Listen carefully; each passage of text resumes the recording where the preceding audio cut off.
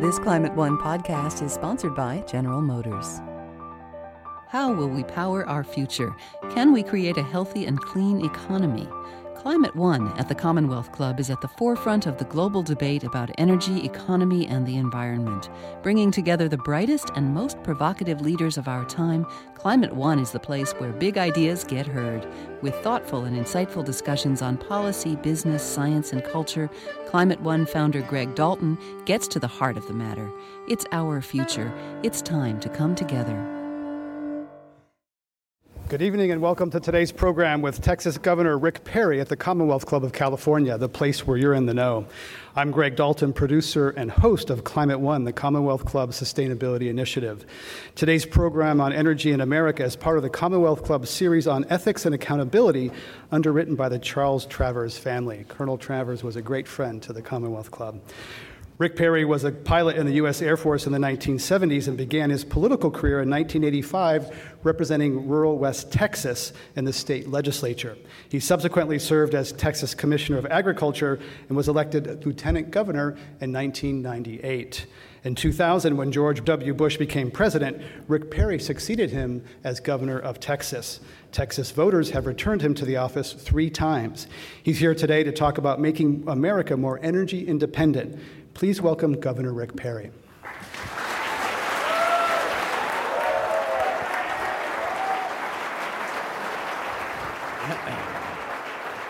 Hey, thank you. It is a distinct honor to be here with this august crowd and particularly in front of the, well, let's just say, a very mature and largest of the public forums in America, the Commonwealth Club. This is a beautiful city. I have now on a number of times personally confirmed that the coldest winter I ever went through was a summer in San Francisco. You all have some beautiful weather.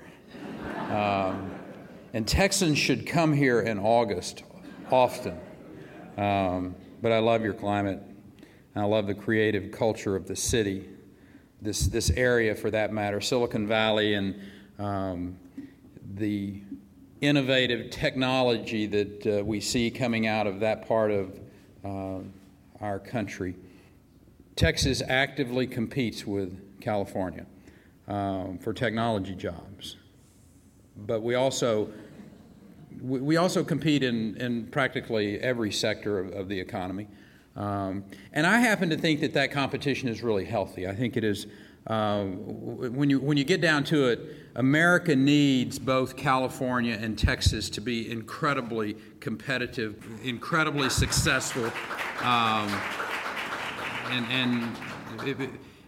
We need that to pull us out of this economy. As a matter of fact, this is the slowest recovery we've had in 75 years, and we need California and we need Texas to both be leading the charge. We together represent some 20% of the nation's population, and over 70% of our nation's border with Mexico. These 2 states have in common. And what happens in Texas and what happens in California matters to the rest of this country. I root for this state. I know sometimes I get a bit of a rap that I only come to California to recruit businesses to come back to Texas. But the fact is, well, I have done that. But I root for this state. I root for California to succeed. Just like I was rooting for America's pony, California Chrome, to win the Triple Crown. I was rooting for that pony. But I also know there's a difference in political culture here that I'm not necessarily used to. And therefore, there is very different fiscal and regulatory policies that we deal with. And I don't come here to criticize the California model. What I want to do this evening is just to speak to the experience of my home state, and then I'll let you come to your own conclusion about which one of those economic models works best.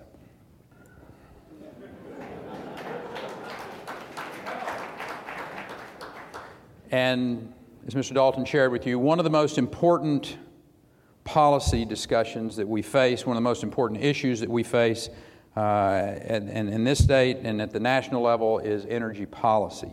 And I think if you ask any Republican, as a matter of fact, I think if you ask any Democrat, they would agree that it is a good idea for America to be less dependent on foreign oil. It is not in our national or our economic interest to place our fate in the hands of unstable governments in the Middle East or in Venezuela, for that matter, who could blockade energy resources and cripple the world's economy at any given time. Personally, I'm not opposed to all foreign oil. I'm only opposed to that comes from these unstable countries. I wholeheartedly support the import of oil from Canada, for instance. And the fact is, I wish the President of the United States would stop blocking the Keystone Pipeline so that we can create the 40,000 jobs that would entail. You see, the President says that he is for the development of our energy resources on this continent. He just opposes drilling it, permitting it, and transporting it. In Texas, we're known for the development of carbon-based fuels, and that makes some sense. We're the state that's known for Spindletop, the beginning of the 20th century as it was developed. But our approach is not slanted only to the development of traditional fuel sources. We have an all-of-the-above approach to energy development. For instance, when we deregulated the electricity market, we started a boom in Texas in the renewable energy sector.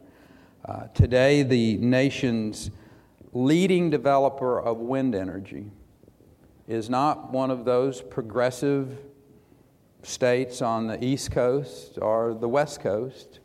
The number one wind energy producing state in the nation is along the Gulf Coast. It's in Texas. Texas has more than 12,000 megawatts of installed wind energy capacity, more than all but 5 countries. We built a new network of transmission lines to bring that energy from the areas of the state where it is best produced, which is up in the panhandle of Texas, to the population centers over in the eastern side of our state. And our state is friendly to the development of all forms of energy, from wind and solar to clean coal to natural gas and to nuclear, for that matter. And at the turn of this century, in the year 2000, our state produced about 20% of the nation's oil. Today, that figure is 36%. We produced 23% of the natural gas then. Today, it's 29%. We also lead the nation in the production of electricity. And I might add, we have our own electric grid that serves over 85% of the state, which allows us to keep out of the federal FERC jurisdiction. These statistics are probably not shocking to anybody in here, because Texas has a reputation as a leader in the energy industry. But what is especially exciting to me and to our companies is that they're transforming energy exploration with new technology. When Greg and I have the opportunity to sit here and take questions and discuss this in a little more free-flowing manner, I think you'll be able to see just the fascinating things that are going on in the energy sector, and the revolution that's going on with technology and innovation. And in no place is it more apparent than the shale revolution that has absolutely changed the energy industry. Shale drilling techniques have doubled oil production in the last 3 years. Natural gas production is up 52% in the last 14 years. There are towns in South Texas that have had incredible renaissance. Well, there was nothing to revive in some of these South Texas towns. So they're doing swimmingly well, as I refer to it, because they're swimming in revenues that are coming in. Their families are reinvesting royalties. There are state budget. Our state budget is in a fairly substantial surplus position.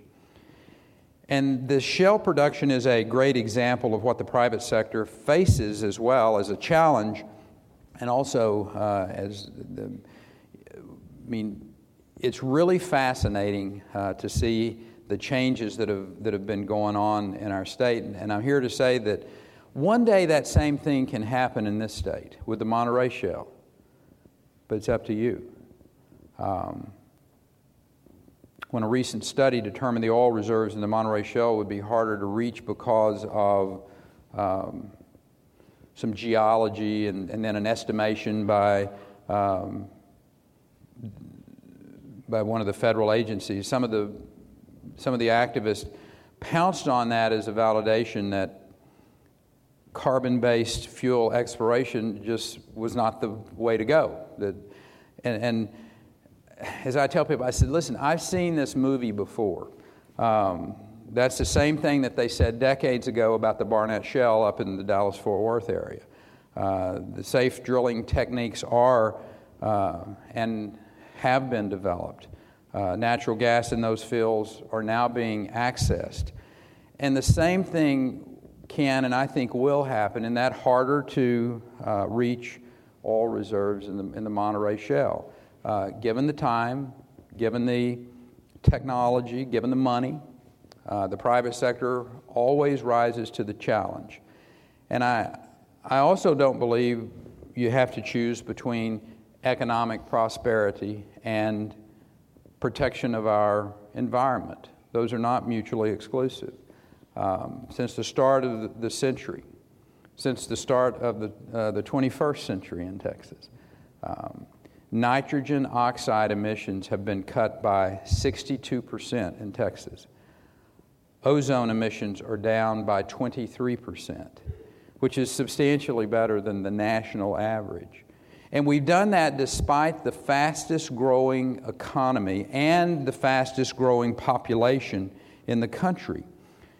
In fact, in the last 14 years, 37% of all the private sector new jobs created in America were created in Texas. I want you to think about that for just a second. 1 out of 12 individual in this country lives in Texas. Over that 14-year period of time, 3 out of every 8 jobs were created in that state. And we were also the first state to pass a law requiring the disclosure of all the chemicals used in hydraulic fracturing. But the fact is, we're not going to shut down this safe procedure and over some unsupported claims of environmental risk. There is no study that has shown that fracking contaminates the water supply. I happen to think that these decisions need to be left to best science practices, and which none of makes the case against fracking. We happen to care about our environment a great deal in the state of Texas. 95% of that state is privately held. Those individuals have every incentive to take care of the air that we breathe and the water that we drink and the land that we farm or we work. And I happen to know that people in this state care about their natural resources as well, and you should. You have some of the most beautiful natural resources in the world. You have amazing beauty along the coastal region. You have extraordinary forest lands. You have wonderful parks. And I might add, you have the finest wine in the world.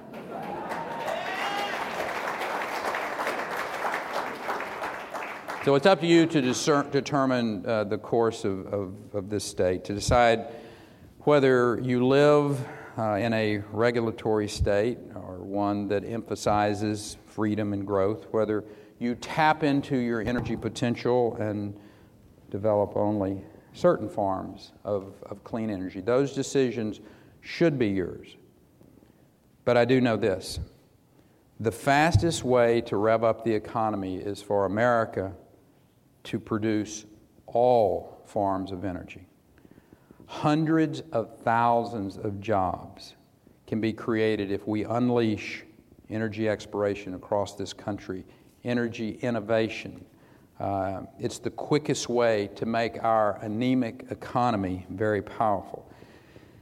To me, the central issue in this country today is how are we going to get Americans back to work? It's how do we create the environment so that men and women can take care of their families?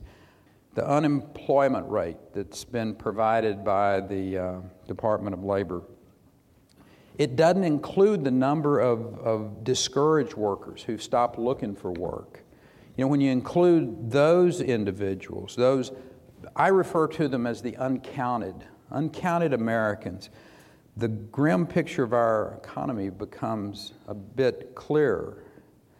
Too many Americans are not just unemployed, but they're underemployed, working part-time jobs when they need full-time employment. And over the last 5 years, all of the economic metrics are headed in the wrong direction. More Americans are out of work, more Americans in poverty, more Americans on food stamps. Family incomes are actually down. Our credit's been downgraded because our national debt has skyrocketed. Small businesses are overregulated. Corporations are overtaxed, and too many of them have moved overseas. Banks are spending more time on compliance with these Dodd-Frank regulations than they are spending time lending money. Pension plans are over-leveraged. Cities from Stockton to Detroit are going bankrupt. And because of all of this, the American dream is in jeopardy. Families can't get ahead. Parents spend more time working and less time with their children. And our children are under assault.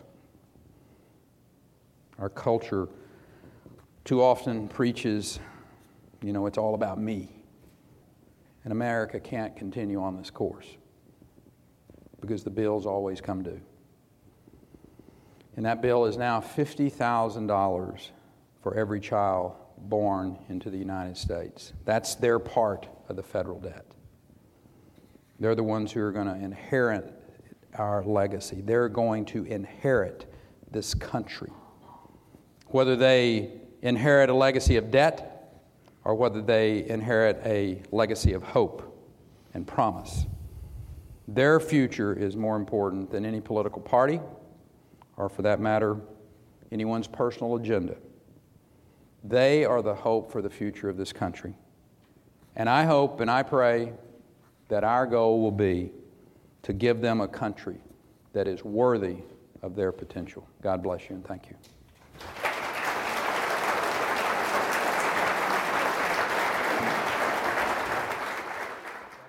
Our thanks to Governor Rick Perry of Texas for his comments here today at the Commonwealth Club. I'm Greg Dalton. You talked a little bit about energy. Is there a role for government in energy, or is that something that should be left entirely to the private sector? No, listen, sometimes people get me confused with being an anti-government person. I'm not an anti-government person. I'm just a small government person. I think government has a role, and it's fairly well delineated in our Constitution where that should be.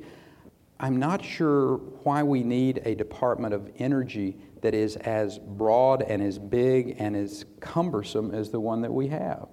I'm not sure why we need a Department of Education. And there's a third one that will come to me, but I'll get to it in a minute. You served in the Air Force and probably know a big part of the Department of Energy is national security and nuclear. America's nuclear arsenal. And they have, listen, remember we talked about, I showed you this book. This is George Shultz's edited book called Game Changers, Energy on the Move.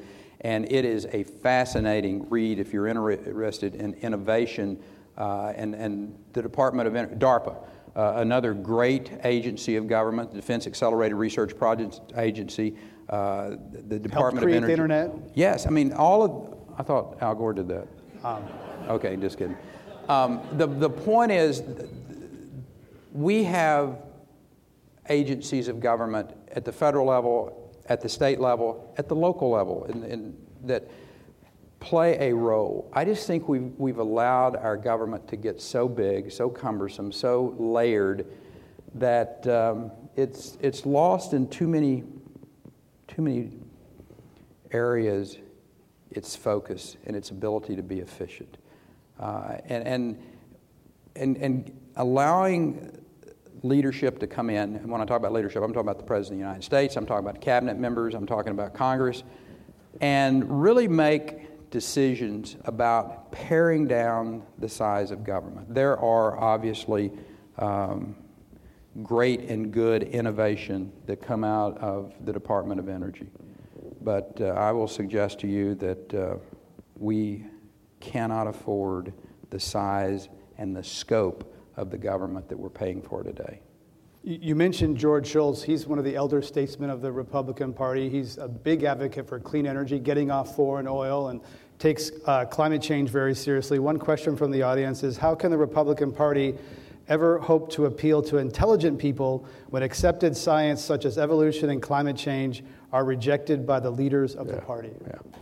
Here's I think,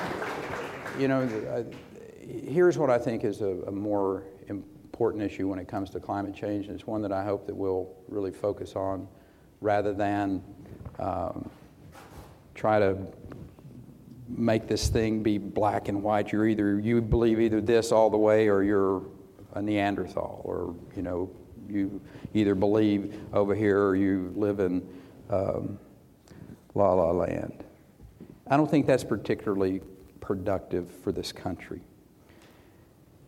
There are really two questions out there. One is, is the climate changing? If the climate's changing, why is it changing? And if man's engagement is the reason it's occurring, then we need to have the solutions to that. If it's not, then everything's going to be fine. But if it is, we need to be able to have the answers to that. And my great concern is that policies that are put in place in Washington, D.C. that can strangle the economy of this country jeopardize our ability to innovate. America has always been about creating innovations to address challenges that we have. And then we sell those innovations around the world. If we were to put in place some policies that strangle the economy of the United States to address the climate change issue, yet we do nothing to give solutions to this to countries like India or countries like China, then we haven't done what we've historically been involved with. And I think that's the bigger question, not fighting amongst ourselves or trying to push people off into corners, but to recognize that America and America's innovation, both the private sector working with the public sector and coming up with the answers to these great challenges that we have relative to the environment. That's our role, and we cannot do it if we strangle our economy, if we put our economy at jeopardy. So for me, that's substantially a bigger place for us to spend our time and effort rather than trying to divide this country into, you're wrong and you're right, or vice versa. Doing nothing on climate also can hurt business. Insurance companies are very concerned about droughts, crop losses, severe weather storms. There's many more billion-dollar losses. In fact, there's something called the Climate Declaration. This is General Motors, Microsoft, Intel, Unilever, Starbucks, Disney have called for a coordinated effort to combat climate change, in part because of the opportunity, in part because it's hurting business today. But I go back to, so what's their solution? They didn't agree. Those companies didn't agree. They just said listen, something should be done. Please don't stand on the sideline and tell me you need to do this and don't have a solution. We have historically addressed the big issues that face this country, have faced this world. America has been where these answers come from. And we're driven by a free market capitalistic system that has a profit motive from time to time in it. And I will suggest to you that is what we must maintain, we must preserve, we must protect that if we're going to find the solutions to these issues. And we have always been about coming up with innovation, selling that innovation to other places in the world, or trading that innovation, or showing the wisdom of using that innovation somewhere else in the world. And that's what we need to be focused on. So I am quite bullish on the future of the globe. I'm quite bullish about the solutions to our environmental concerns are somewhere in a brilliant, thoughtful mind in America, and we need to promote that every day. And one of those minds that you cited, George Shultz, his answer is a carbon tax. Pricing carbon pollution. Shell Oil already has a shadow carbon price. When they allocate capital, Shell Oil says, we're going to think it's $35 or $45 a ton of carbon. Oil companies are already doing this. Some economists support that. Most elected politicians do not. But do you see any hope or future for a price on carbon, whether it's a tax or any other way, to help drive innovation? I think we have enough resources in this country, if they're allocated properly, to fund the innovation that's in place. I'm not a big believer that you have to go raise a new tax to go pay for. We haven't done that in our home state. Matter of fact, we have grown quite a substantial economy over the course of the last 14 years without raising new taxes.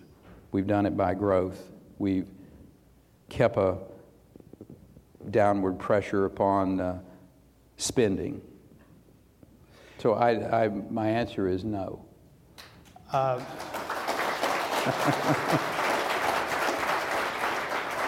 What areas of energy innovation are most exciting and most promising to you? Well, that's electrical storage, because you're going to need a lot of electricity to power those Tesla cars that are going to be built in Texas. Have you ridden in one? Did you not read the paper today? It's pretty exciting. I drove one up today, or actually yesterday at the Hyatt. It was pretty awesome. It's pretty cool technology. So battery storage, electric storage, battery storage, PVs, all of the photovoltaic that we have there's substantially fascinating work on the biomass side.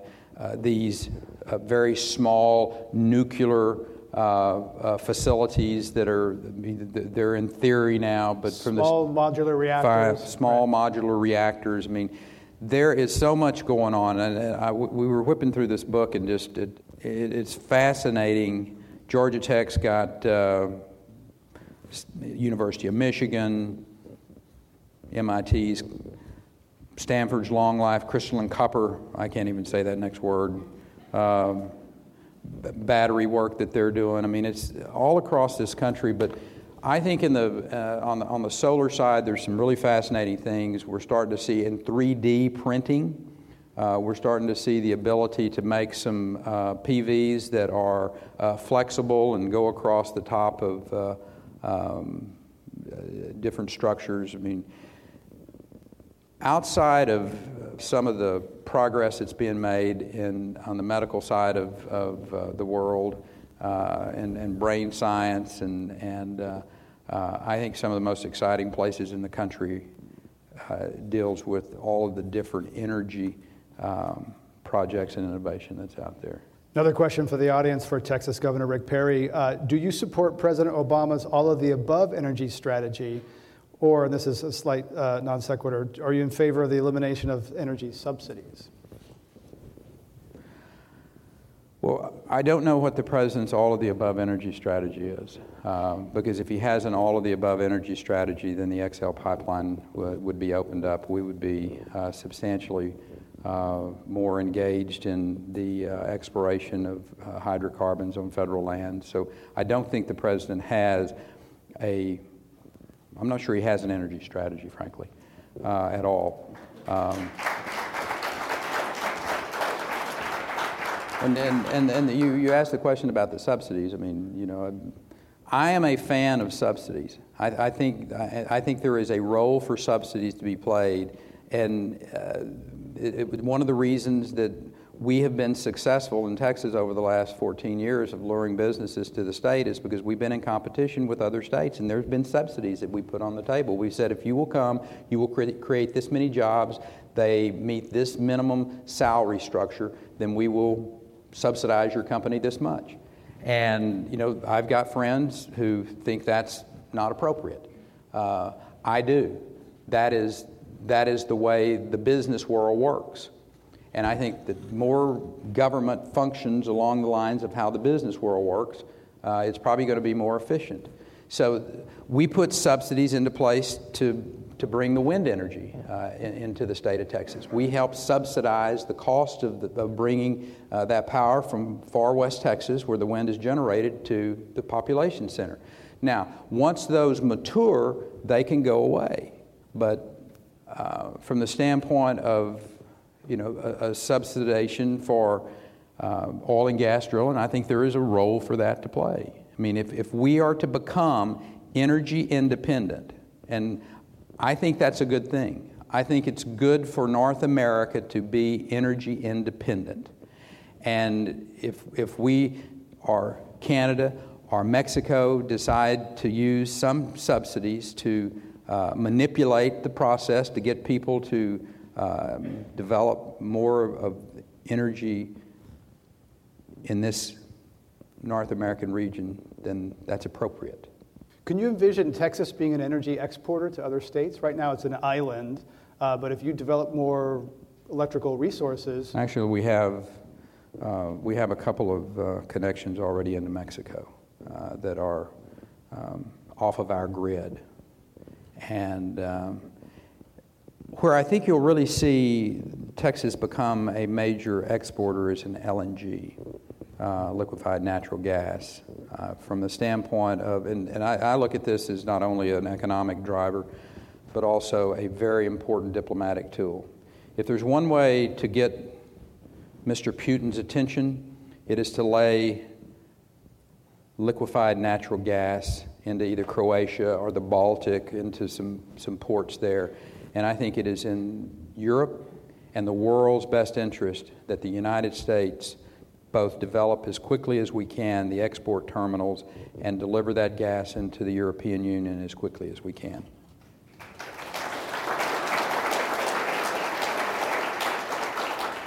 Now, some U.S. companies don't want the United States to export LNG because they're worried about the price going up.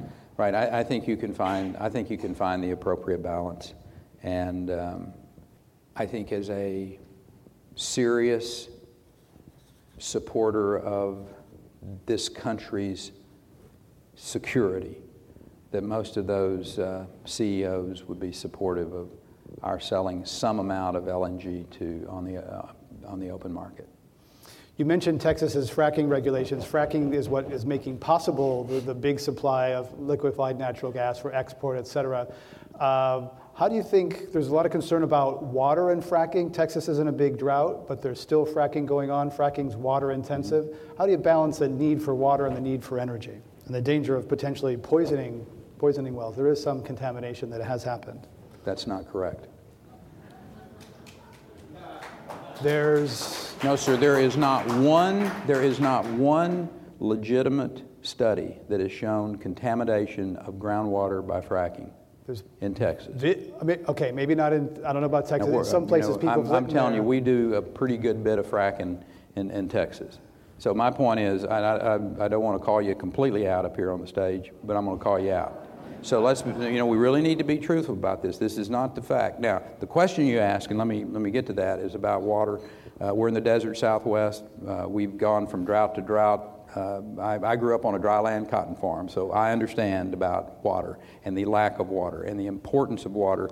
Now being the governor of the second largest state in the nation, the most dynamic economy in this country, we have major challenges with power, with transportation infrastructure, and with water. All of those are major challenges for the state of Texas. And over the course of the last few years, we have addressed those. We just passed a $2 billion project to add to a $6 billion that we already had available to address a water plan in Texas to do additional reservoirs. These are basically off-river type reservoirs. When we do have rainy season again, and it will rain again, then you can divert these into these reservoirs. Also desalination, and then major transportation. Texas actually has enough water, it's just in the wrong places. So being able to move it and transfer it to the right places. And then as we grow and create more water with these diversion reservoirs, et cetera.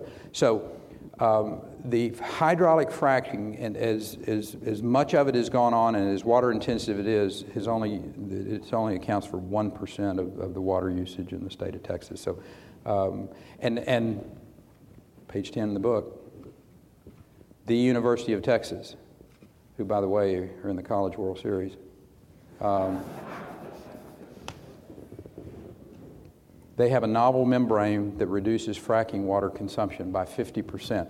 That's the innovation that I'm talking about. That's the reason that we need to continue to go back to and focus on how do we give incentives to all of the different, whether it's our universities, whether it's the private sector, whether it's private-public partnerships working together, to promote that innovation, to come up with the challenges that we have as a people, whether it's finding ways to use less water, to protect that water.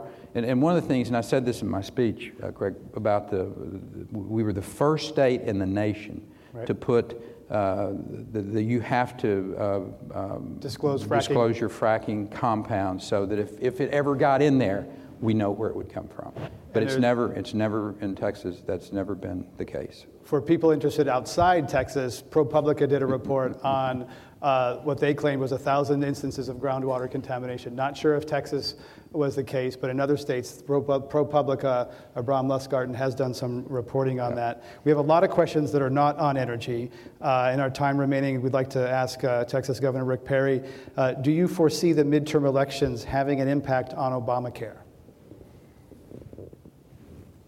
No.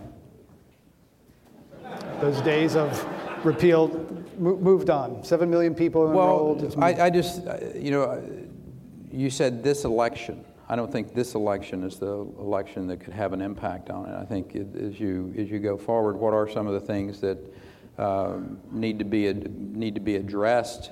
I think there's some things that can occur and will occur, but they're probably not going to happen in the next 2 years. Even if the Republicans take over the Senate, because the president's going to block these things. So, post 2016, there may be a substantial and successful effort to repeal all or part of Obamacare, but that's so far down the road. Follow-up question about you rejected the Medicaid expansion in Texas, leaving 1.5 million Texans without medical insurance. Your thoughts on doing that? Two things. One is, even the President of the United States said that Medicaid is broken. In 2009, he made that statement. It is now taken up, the program as prescribed takes up well over 25% of the total Texas state budget. And so the question for me and the members of the legislature, why would we expand a program that is broken? Why would we expand a program that is already proven to not be an efficient way to deliver health care? We have put in waiver request after waiver request. Again, I go back to that premise that I made earlier, that governors and legislators best know how to deliver health care, education policies, transportation policies, rather than one-size-fits-all out of Washington, D.C. I can assure you that if they would block grants, matter of fact, I offered at one time, I think back in 2011, that we would be willing to take 80% of what they had sent the state of Texas. It's about $20 billion a year. We would take 80% of that if they would remove all of the strings that were attached and the requirements and allow us to come up with the programs, give a multitude of choices for people, co-pays, all types of ideas, and we would deliver more health care to more people in a more efficient way. Of course, we were told no. I think one of the real solutions to health care delivery is not forcing people to buy insurance, but it's about access to health care. In 2003, we passed the most sweeping tort reform in the nation. It has paid extraordinary dividends in our home state.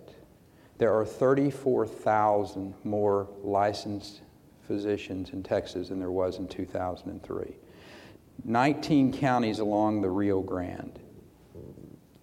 If you were a pregnant female, you had to leave that county to get prenatal care. Not so today. There are neurosurgeons in a number of those counties today. There are places in the state of Texas that had health care rationed, and they're receiving it today because the state made the decisions about how to deal, in this case, with the frivolous lawsuits that were being filed and running a lot of doctors out of the practice of medicine. So the states need to be given the freedom. I'm going to wrap up with this. Last March, we're sitting in the White House with about 40 governors. It's about an equal split, Democrats and Republicans. And the president was asked directly about waivers to the states to allow the states to have more freedom to deliver health care for their citizens. And the president basically said, I do not trust you to deliver health care to your citizens. Now, that made Democrat governors mad, I got to think. And the fact is, we've got to get away from this one-size-fits-all, that Washington is the central fount of wisdom, and trust these state governments to deliver health care or education policies. And so I get back to the people of the state of Texas would have clearly sent a message that they want more Medicaid, if that would have been the case. They didn't. It's not about how many people do you have or you're forcing to buy insurance. The question is about, do the people of your state have access? And I'll suggest to you, in Texas, they have access to some of the finest health care in the world. If you're just joining us today, our guest at the Commonwealth Club of California is Texas Governor Rick Perry. I'm Greg Dalton. Another question about access is about access to abortion, a women's right to choose. Is that a place where it ought to be a woman's right and not to have the government interfere? Yeah. Listen, the Constitution of the United States gives a clear right to that. Whether you agree with it or not, that's what the Constitution says. So we, held our hands up and we support the Constitution of the United States. The question is, does the state have the right to limit the amount of time after a particular period of time of which they can restrict it? And the answer to that is yes. And in Texas, they decided that after 5 months, they were going to limit abortions. And so that is overwhelmingly supported by the Texas legislature. And again, if your state, you want it to go to 28 weeks or to whatever the federal limit is, that should be your state's call. But in the state of Texas, by their duly elected legislators, they said that after 5 months, we're going to protect the life of that child. And I agreed with it. I signed that piece of legislation. Do you believe homosexuals can be cured by prayer or counseling? I don't know. I don't. I'm not a psychiatrist. I'm not a doctor. So. Is it a disorder? I wrote a book called On My Honor, and I talked about that people make choices in life, and whether or not you feel compelled to follow a particular lifestyle or not, you have the ability to decide not to do that. And I made the point of talking about alcoholism. I may have the genetic coding that I'm inclined to be an alcoholic, but I have the desire not to do that. And I look at the homosexual issue as the same way. Another area about sort of personal liberty, government intervention, do you foresee marijuana being legalized in Texas within the near future? No. Shouldn't people be free to get high and the government not tell them? You asked me if I thought it was going to be Okay. legal, and I answered you straight up. I think that should be decided by the states, actually. So if you want to smoke weed and get high, go to Colorado. In case you're wondering, we're talking with Texas Governor Rick Perry. We'll get the Colorado governor here another time. There's a number of questions here about California and Texas. What other businesses are you interested in luring to Texas? Recently, you talked about Tesla, Occidental Petroleum, Toyota. Is Chevron next? Do you have a list? Google? I don't know. There's a nice hot sauce company down in Temecula that we're talking to. Listen, this is the most interesting thing, and I believe this with all my heart, that competition is a good thing, and that I can promise you, Bobby Jindal is sitting over in Louisiana talking to his members of the legislature about how to put tax policies into place and regulations into place that would be advantageous for Texas companies to move across the Sabine River and site in Louisiana. Promise you, Rick Scott in Florida, not only is he trying to figure out how to get the Heat to beat the Spurs, he is also trying to figure out how to put policies in place in his state, and he's doing a really good job of it. This guy makes me nervous. But that competition is, I will suggest to you, what drives these states to be more competitive. How many of you have seen the new New York ad? You know, I've been on TV and you've seen the new New York ad. It's actually a very good ad, and my hat's off to Governor Cuomo for putting that incentive program into place. Now, I don't think it's going to be particularly effective, but my hat's off to him. And he wouldn't have done it if Rick Scott and Nikki Haley and et al. Had not gone to New York and recruited businesses up there. You change your practices when you're pushed, when you're challenged. And that's why I think all of this is really important. And as I said across the board, listen, this is not, these decisions were different. I mean, you talked about the homosexual issue earlier, and the fact is, let the states decide those. Let the states make the decision about the issues of these social issues, and people will decide where they want to live. And I think America will be substantially more competitive in an economic way, and I think they'll be happier from the standpoint of not just, trying to make everybody, sometimes that round peg doesn't fit in I swear ho. A question from the audience says, are you afraid of a race to the bottom and giving businesses tax breaks and tax holidays? That there's a thought that by the states competing against each other, and somehow it hurts the country as a whole. Yeah. No, I'm not worried about it in the least. One of the arguments that I heard that I always kind of chuckle about is when we recruit a business to Texas or one that's going to expand, and they don't expand in a particular state, and they come to Texas and they expand, or they come to Nevada and expand, or wherever.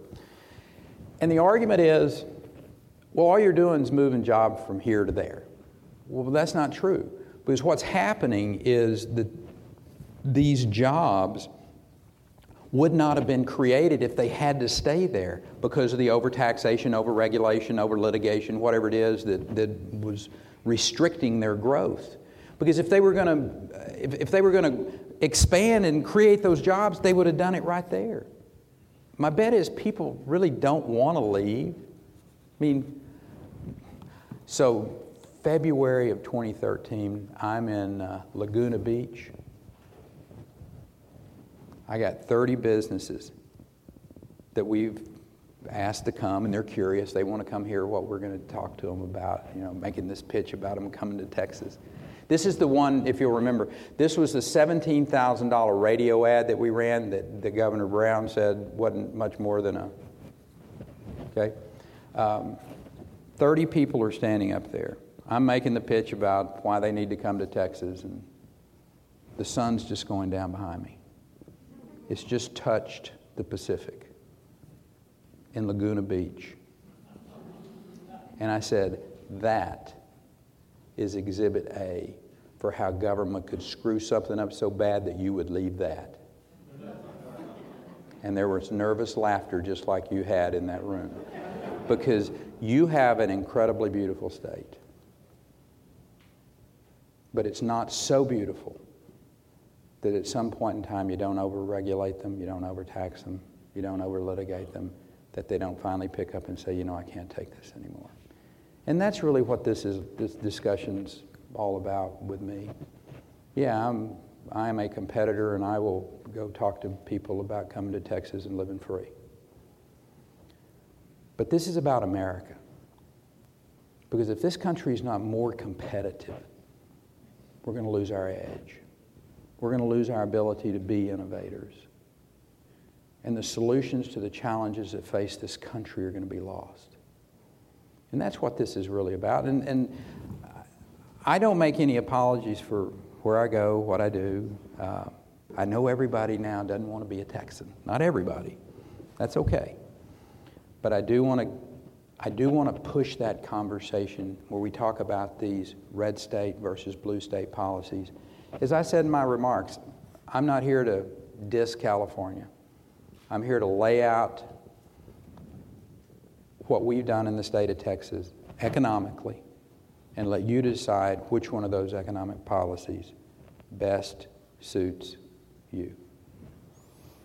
We have just a couple of moments left, and there's a number of questions about immigration, and I wonder if we might do a quick lightning round if you're game before we end. I can do yes and no.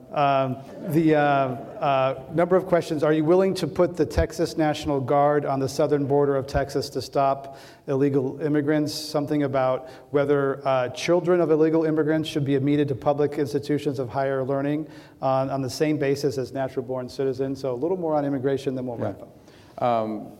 We're addressing this issue. This is a very serious situation that we have on the border between Mexico and Texas. We've got a 1,200-mile border.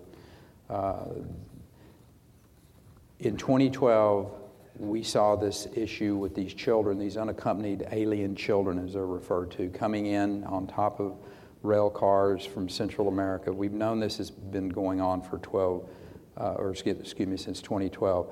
We have expended over approximately $500 million since 2009 on border security in Texas with Texas taxpayer dollars, putting Texas Rangers on the border and augmenting local police departments, doing substantial surge operations. We actually know how to secure the border. and I've shared that with the federal government on multiple occasions. We've taken both the news media there and congressmen there, and there seems to be a clear decision by the current administration that they are not going to secure the border. That is a major problem, and let me tell you why. We are apprehending, as of today, 1,000 individuals a day. That's the flood that's occurring. Those individuals are being put into facilities. If there is a major natural disaster, think a Hurricane Katrina or a Hurricane Ike, where we have literally hundreds of thousands of people who are dislocated. And we're going into hurricane season as we speak. If that occurs, we have no place to house our citizens. That's the dilemma that we're facing because the federal government fails in its job to secure this border. We must, as a country, put the resources on that border to defend it. We are seeing historic highs of apprehensions of people who they refer to as other than Mexicans. These are from countries other than Mexico, and there is historic highs from countries who have substantial ties to Al-Qaeda. That is very unnerving to me as the governor of the state, as the individual who's been tasked with keeping my citizens safe. And the federal government is failing in its constitutional responsibility to secure the border. That was not a lightning round, but that needed to be said. And before we wrap up, I'd like to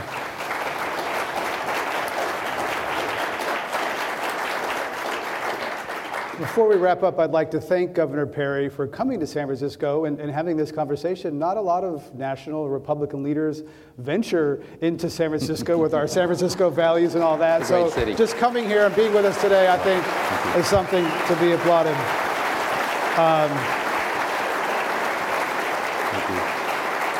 We wish that more would do that. Real quick, I'm just going to mention a couple names. You give me your first impression, reaction. Jeb Bush.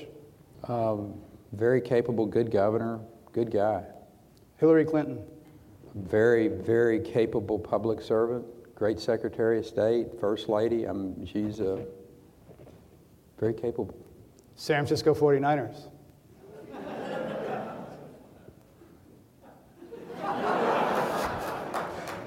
I'm actually into basketball. I think the Spurs are going to do it. In 5. I'd like to, our thanks to Governor Rick Perry for our conversation about America becoming energy dependent and many other social issues today. This program has been part of the Commonwealth Club series on ethics and accountability, underwritten by the Charles Travers family. I'd like to thank everyone here in the audience as well as on the radio and the internet. I'm Greg Dalton, and now this meeting of the Commonwealth Club of California, the place where you're in the know, is adjourned.